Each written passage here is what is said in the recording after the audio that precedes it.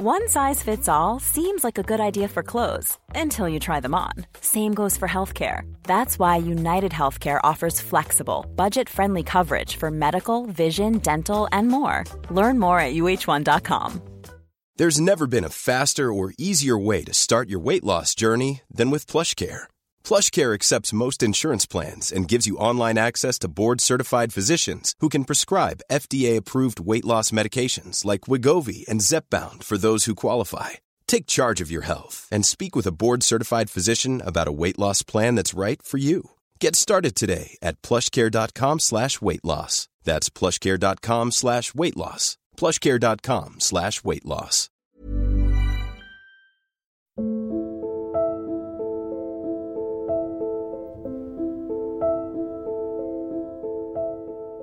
Anne Askew was the daughter of a Lincolnshire knight. Born in 1521, she was married to a much older man, Thomas Keim, to whom she bore 2 children, but with whom she shared no affinity, especially not of mind nor faith. Chucked out of the marital home in the early 1540s, she walked into Lincolnshire Cathedral and occupied it for 6 days, reading the newly translated English Bible. This was bad enough, but when pressed after her arrests in 1545 and again in 1546, she revealed herself to be so convinced of Luther's doctrine that Scripture alone possessed authority that she adopted a position on the nature of the sacrament of the Mass that imperilled her life. Because she could not find it in Scripture, she refused to believe that the bread eaten in the Mass became Christ's actual body, and instead argued that it is but a remembrance of Christ's death or a sacrament of thanksgiving for it. That you call your God, she doubled down, is but a piece of bread. In Henry VIII's England, such beliefs were heresy.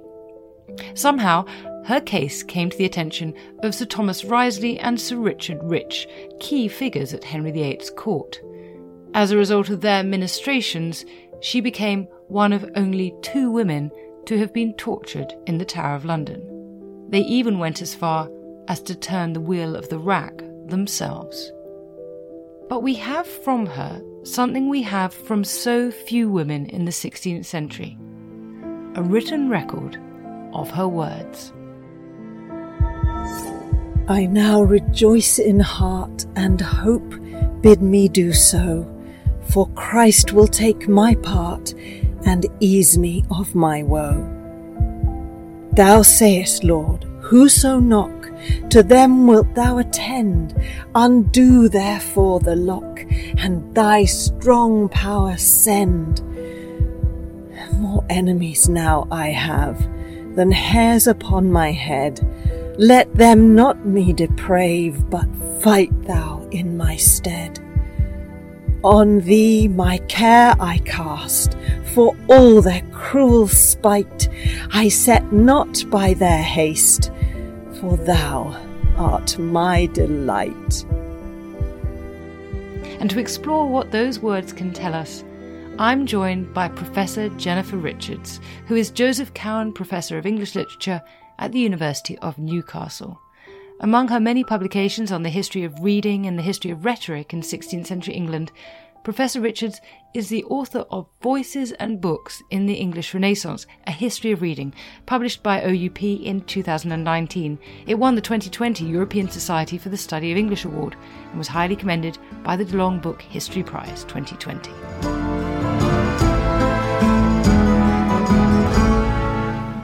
Thank you so much for coming on today to talk about Anne Askew, who I think is one of the most fascinating women of the Tudor period. Can you introduce Anne? Who was she and how did she come to attention? Anne Askew was a gentlewoman from Lincolnshire who converted to Protestantism. She came from a gentry family. She was married quite young to a Catholic local farmer, I believe, Thomas Keim. But they fell out. They came from very different religious backgrounds. What's important about her is that she goes to Lincoln Cathedral and reads the Bible, spends 6 days there. It's a kind of act of resistance or affirmation of her faith. And why this matters so much is that in 1543, Henry VIII had published a new act for true religion, which had banned the reading of the Bible for certain groups. be labourers, it was apprentices, and it was also women. So this is an incredible act of defiance. Her husband says in the records violently threw her out, and she attempted to get a divorce. Anyway, so that's the beginning of her story for me. And then she goes to London. And then her story, one of persecution, really takes off. So this is who she is. What interested me in Anne Askew is the examinations that survive of her writing.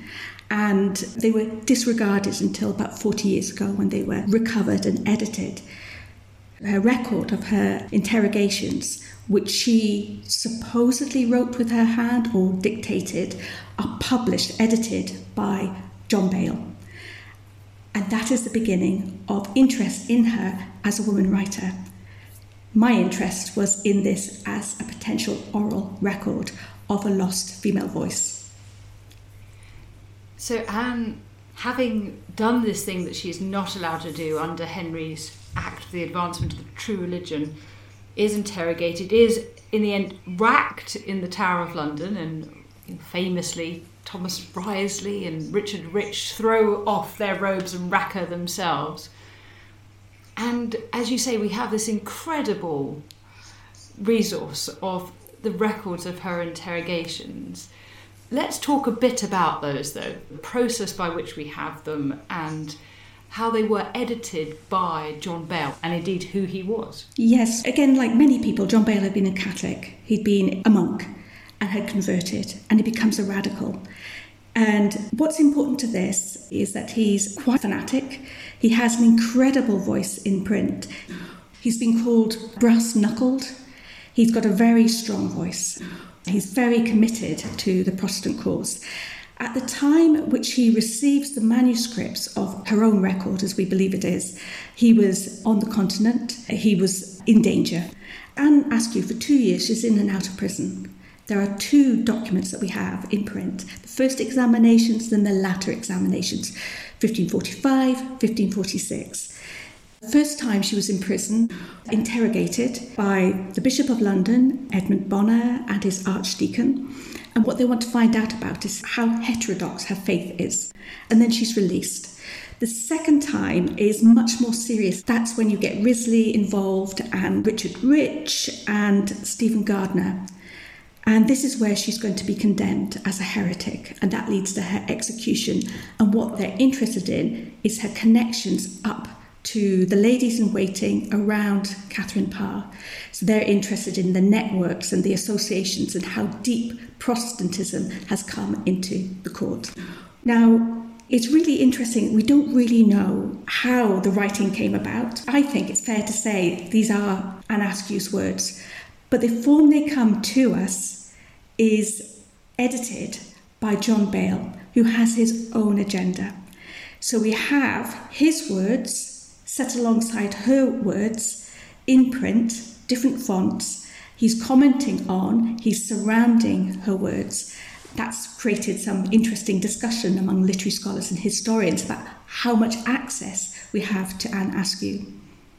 Yes, many feminist scholars, you note, have found the text of Askew's examinations troubling because it seems that her voice is controlled by Bale. So I guess this big question, and I suppose this is true of almost every woman we're reading in history, but how much is what we hear Bale's voice and how much is it Askew's? For me, that is the really interesting question, and that was my starting point for thinking about Anne Askew. The simple answer to that question is we can't know, we will never know. But their writing styles are very different. And the thing that, for me, that was of particular interest about Anne Askew in Bale, because of course we have got Anne Askew's text stripped of Bale in John Fox's Acts and Monuments. So you could read it without his voice.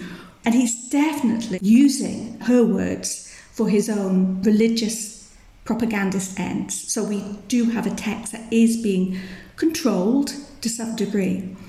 But she does have a distinctive voice. Her language is very stripped back compared to Bale's. But the thing for me that was really important is why he's so interested in having this text and hearing her voice and seeing her words into print. Why does it matter to him that we have a female speaker, female writer, talking back to the bishops. Because what you've got is, let's remove Baal for a moment. In Askew's words, you've got the questions that she was asked by the interrogators and then her responses to them. So in her responses, you've got, just go back to the original story about her sitting in the church in Lincoln, reading the Bible for 6 days. You've got this strong sense of defiance, a strong sense of her belief in her own salvation, and her responses are always defiant, always resistant. She always wins. Even if she's silent, she's achieving something. So I think that it's just remarkable, actually, to see sometimes she's got 2-3 people in the cell interviewing her, and the sense you get from her prose of somebody calm, responding, sometimes refusing to respond, but acutely confident of who she is, and also where she's going. It's fascinating that we have the two texts to compare against each other.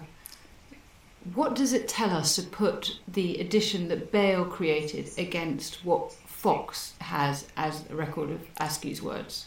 I think I must be alone in actually liking Askew's words in Baal's text, because it depends for me what you're interested in is recovering a woman writer, or whether you're interested in a woman who speaks back and who speaks the words of Scripture. Both are true of Askew. She's writing or she's dictating, but she's also, this is an oral text, so she's created a record of what she was asked and what she said. And what she says is often biblical quotation. She doesn't give long theological responses to the questions she's asked. She quotes back Scripture and she challenges the bishops. Baal is interested in her because he implies that her knowledge of the Bible is better than the bishops, because she's come to her faith through the reading of Scripture. So what you've got is a record of writing, a record of an interview or interrogation, let's call it what it is, and you've got a record of a woman reading.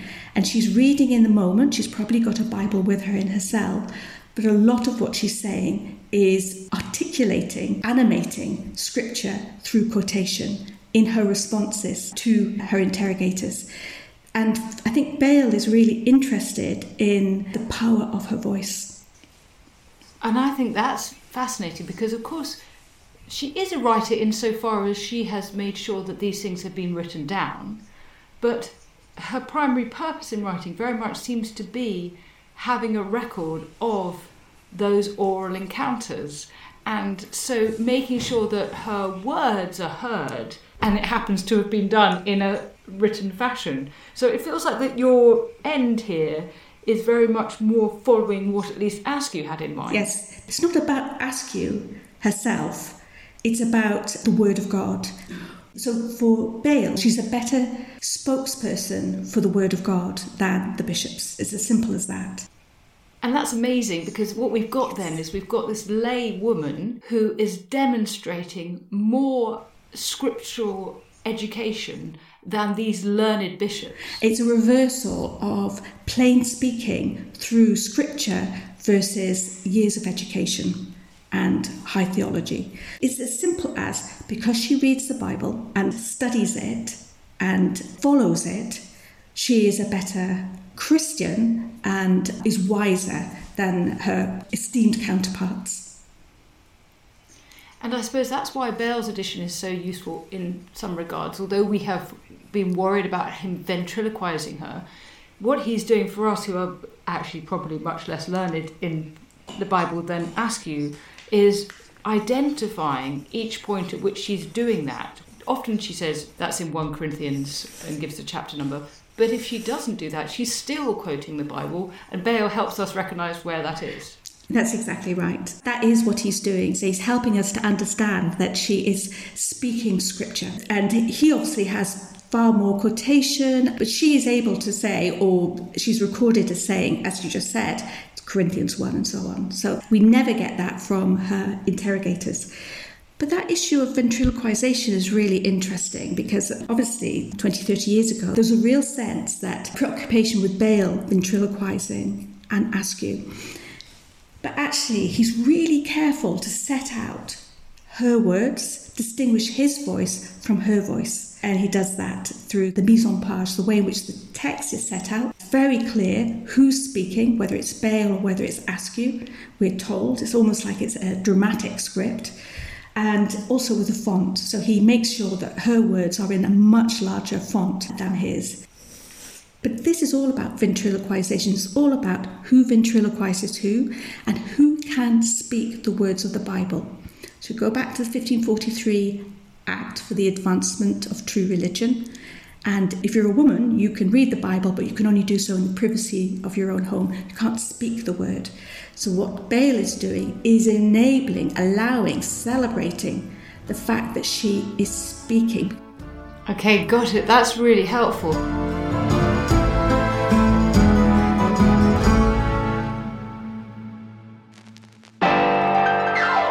Did you know that the earliest condoms were made of animal guts and they were designed to be reused?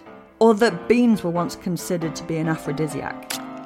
Join me, Betwixt the Sheets, the history of sex, scandal and society, a new podcast from History Hit, where I, Kate Lister, ask the questions about the stuff we didn't learn in history lessons, or sex ed.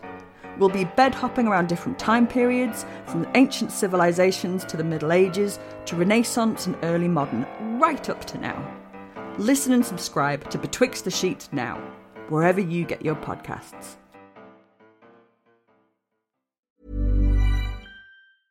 Selling a little or a lot?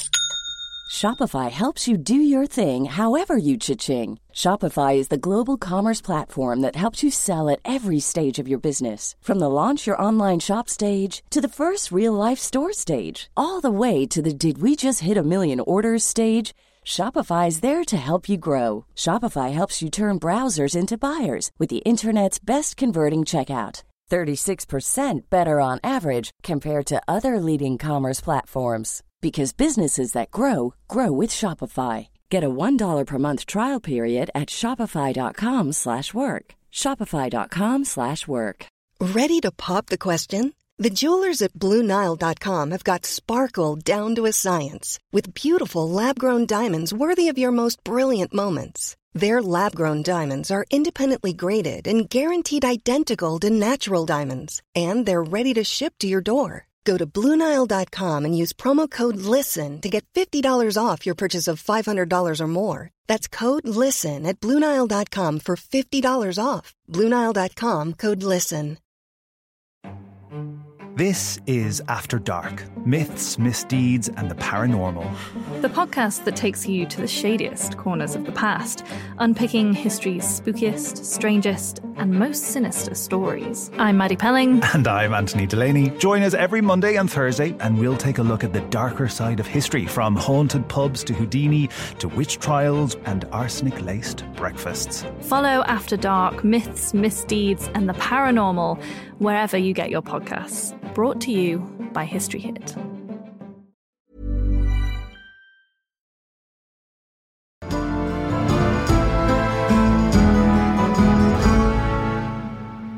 So, in other words, what Anne is doing is, as you said, an act of resistance. This tells us something about the nature of her faith, I suppose, and the nature of where that puts her in contemporary religious debates. Because I was struck by you saying at the beginning that she's a Protestant. We're in the sort of 1540s by now. There obviously are Protestants. Luther had nailed that to the church door, or maybe not, but in 1517. And yet, in Henry VIII's England by the 1540s, there aren't that many people who would call themselves a Protestant. That tends to be something reserved for German Lutherans. Is Anne's position extreme, do you think? It depends what's your perspective. She seemed extreme, certainly to her interrogators. Henry VIII is at the end of his life. When she's executed, about 6 months away from his death, but it's become quite conservative in these sort of early 40s.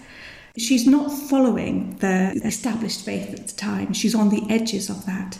But she's committed to, I would say, religious empowerment through independent reading of the Bible. She's not alone, because we know that Catherine Parr, and there are certainly other members within the court around Catherine Parr who are also reformed, religious reformists there. She's not alone, but she certainly is unusual in that respect. But her act of resistance itself, maybe it's not unique, but it's quite unusual. It is almost unique for a woman in this period, isn't it? I think it's incredible. I find it remarkable. She was 25 when she died.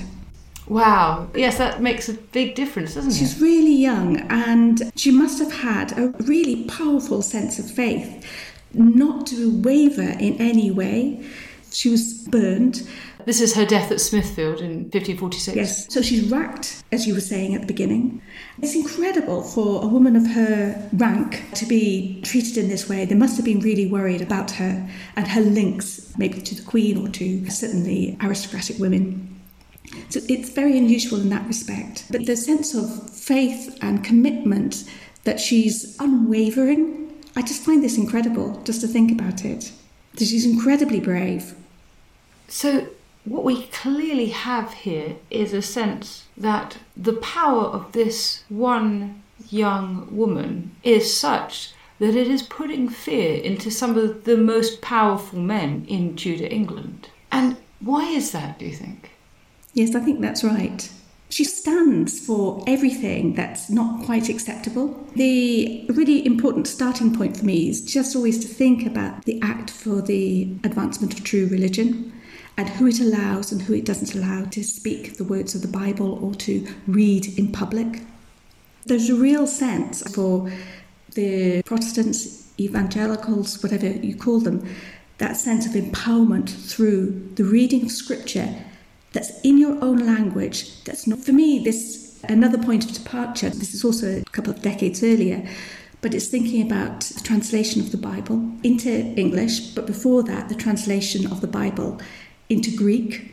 That sense of trying to get closer to the Word of God, to understand it, to overturn centuries of scholastic interpretation. And then there's a question about who has access to that. Who can share that? And do you get the Word of God? Is it mediated through layers of representatives of the Church? Now, a Protestant view would be there's centuries of corruption, that actually you want to have a direct relationship with God. And Askew belongs to the group of people who represent the possibilities of education and salvation, make it even stronger, through understanding, through own reading of the Word of God. I think that must have been absolutely mind-blowing. I think it's a huge change. Because it's so easy for our current age, which is generally relatively ill-educated with regard to these things, and where we feel like we have a lot of freedom to read what we want, for the most part, to grasp the importance of this and why this was so radical, why this changed things so much.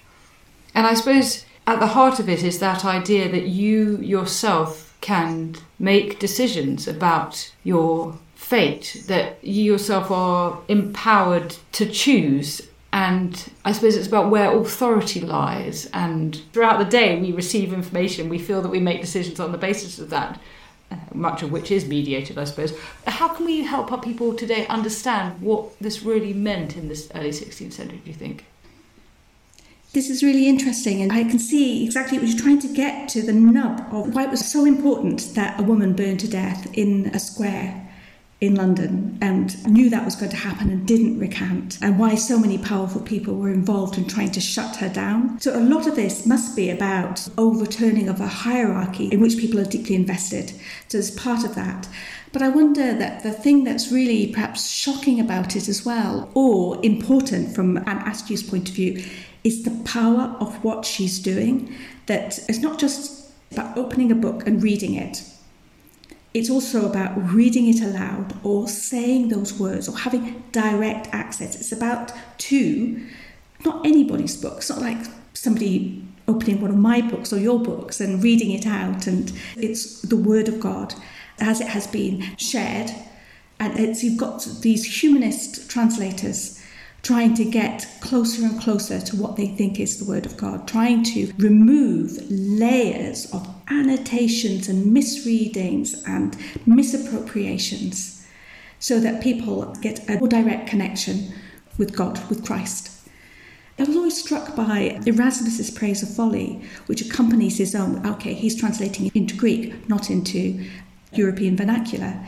But he makes a woman the spokesperson. So folly, the speaker of that text, which is about how to read the Bible, he makes folly a female character. And she is both foolish in that she just speaks out, she just says what she wants to say, she's clownish, and she reads the Bible without any gloss.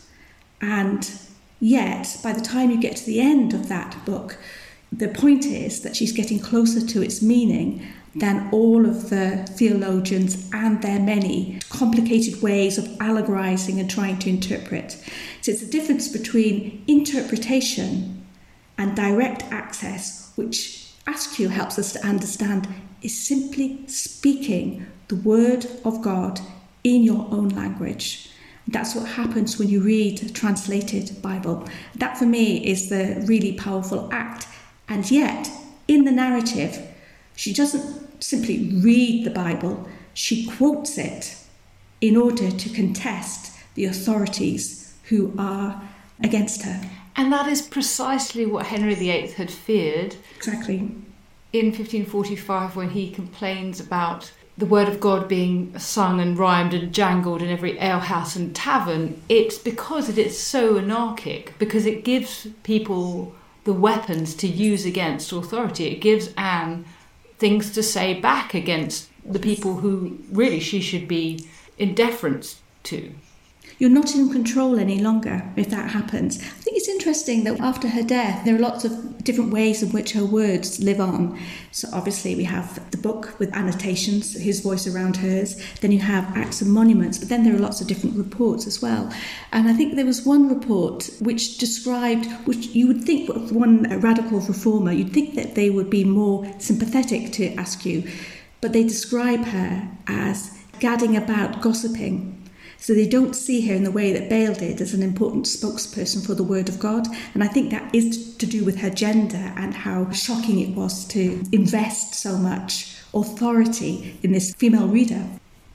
And it's interesting in this very highly gendered age that we have here the rhetorical power of a woman's physical voice speaking out. What do you make of that? I just think it's really fascinating. It's not about always speaking. Sometimes she's silent, and that is also very powerful. But one of my absolute favourite moments in one of the first examinations is when she's presented by Edmund Bonner with a confession of faith that he wants her to sign or to approve. So it's all happening orally. So actually it's documented in the first examination. But he reads it to her and says, "Do you assent?" But he reads it in her name, so he's ventriloquizing her. Then she writes it out. Effectively, she says no. So it's not just about her speaking, it's also about her refusing as well. Refusing to repeat words that are being given to her. Yes, so that we can achieve resistance and agency as much by our silence as by our words. Yeah. Especially if you then go on to talk/write about being silent. Yes. I wonder whether a distinction here between the written form and the performance and the orality of what's going on. And we've been very interested in Askew as a potential woman writer we can recover for the growing canon of women's writing, and I think that really is important. But there's something even more powerful than the written word, and that is the speaking of somebody else's written word, which is the Bible. There's something about that act of speaking through the Bible, which I think is the real act of defiance in this period.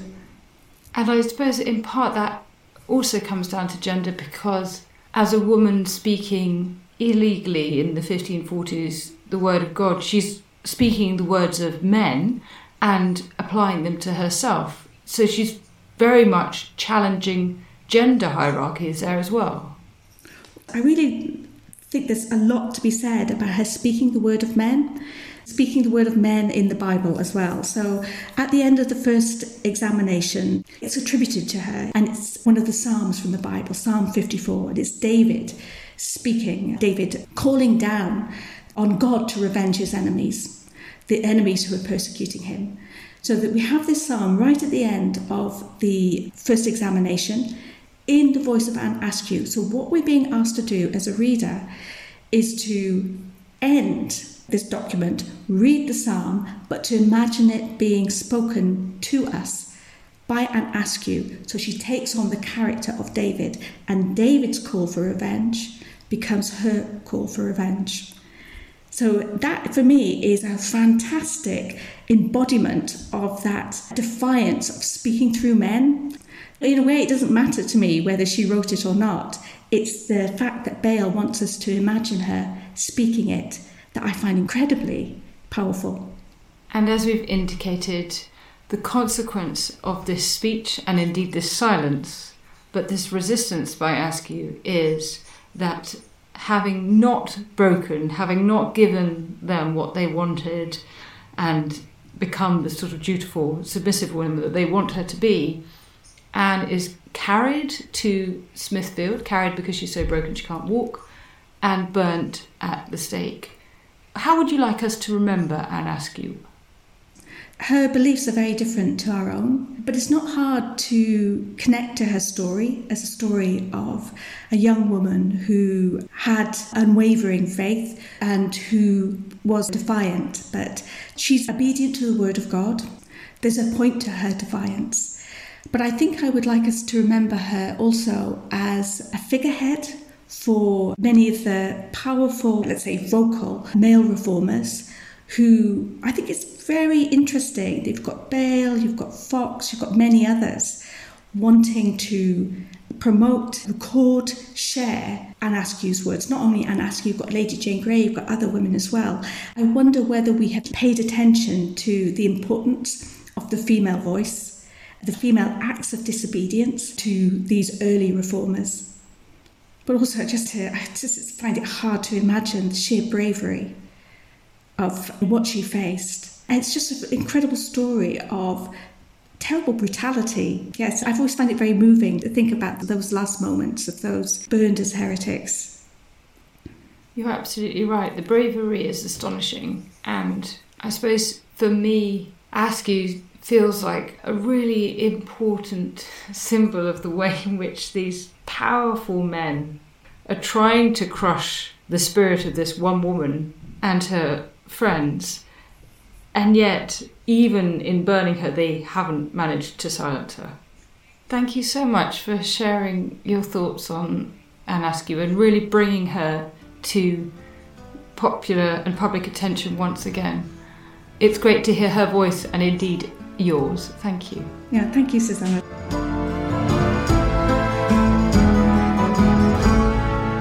And thank you so much for listening to Not Just the Tudors. Take a moment, if you would, to rate the podcast wherever you listen to it, including on Spotify. It really helps new listeners find the show, and we want to spread the Tudor and not just the Tudor love. And you can also have your additional weekly booster jab with our Tudor Tuesday newsletter with news of History Hit's best podcasts, articles and films. Find out more at historyhit.com. History is full of extraordinary people, the Tudors being just a handful. In my latest film on History Hit, we meet Bess of Hardwick and go inside the incredible house that she built, a house that defines the elegance and grandeur of the Elizabethan age, a house fit for a woman who climbed to the top of the Tudor social ladder. To find out more about the life of Bess and many more fascinating figures from the past, sign up via the link in the description with the code TUDORS for an exclusive discount.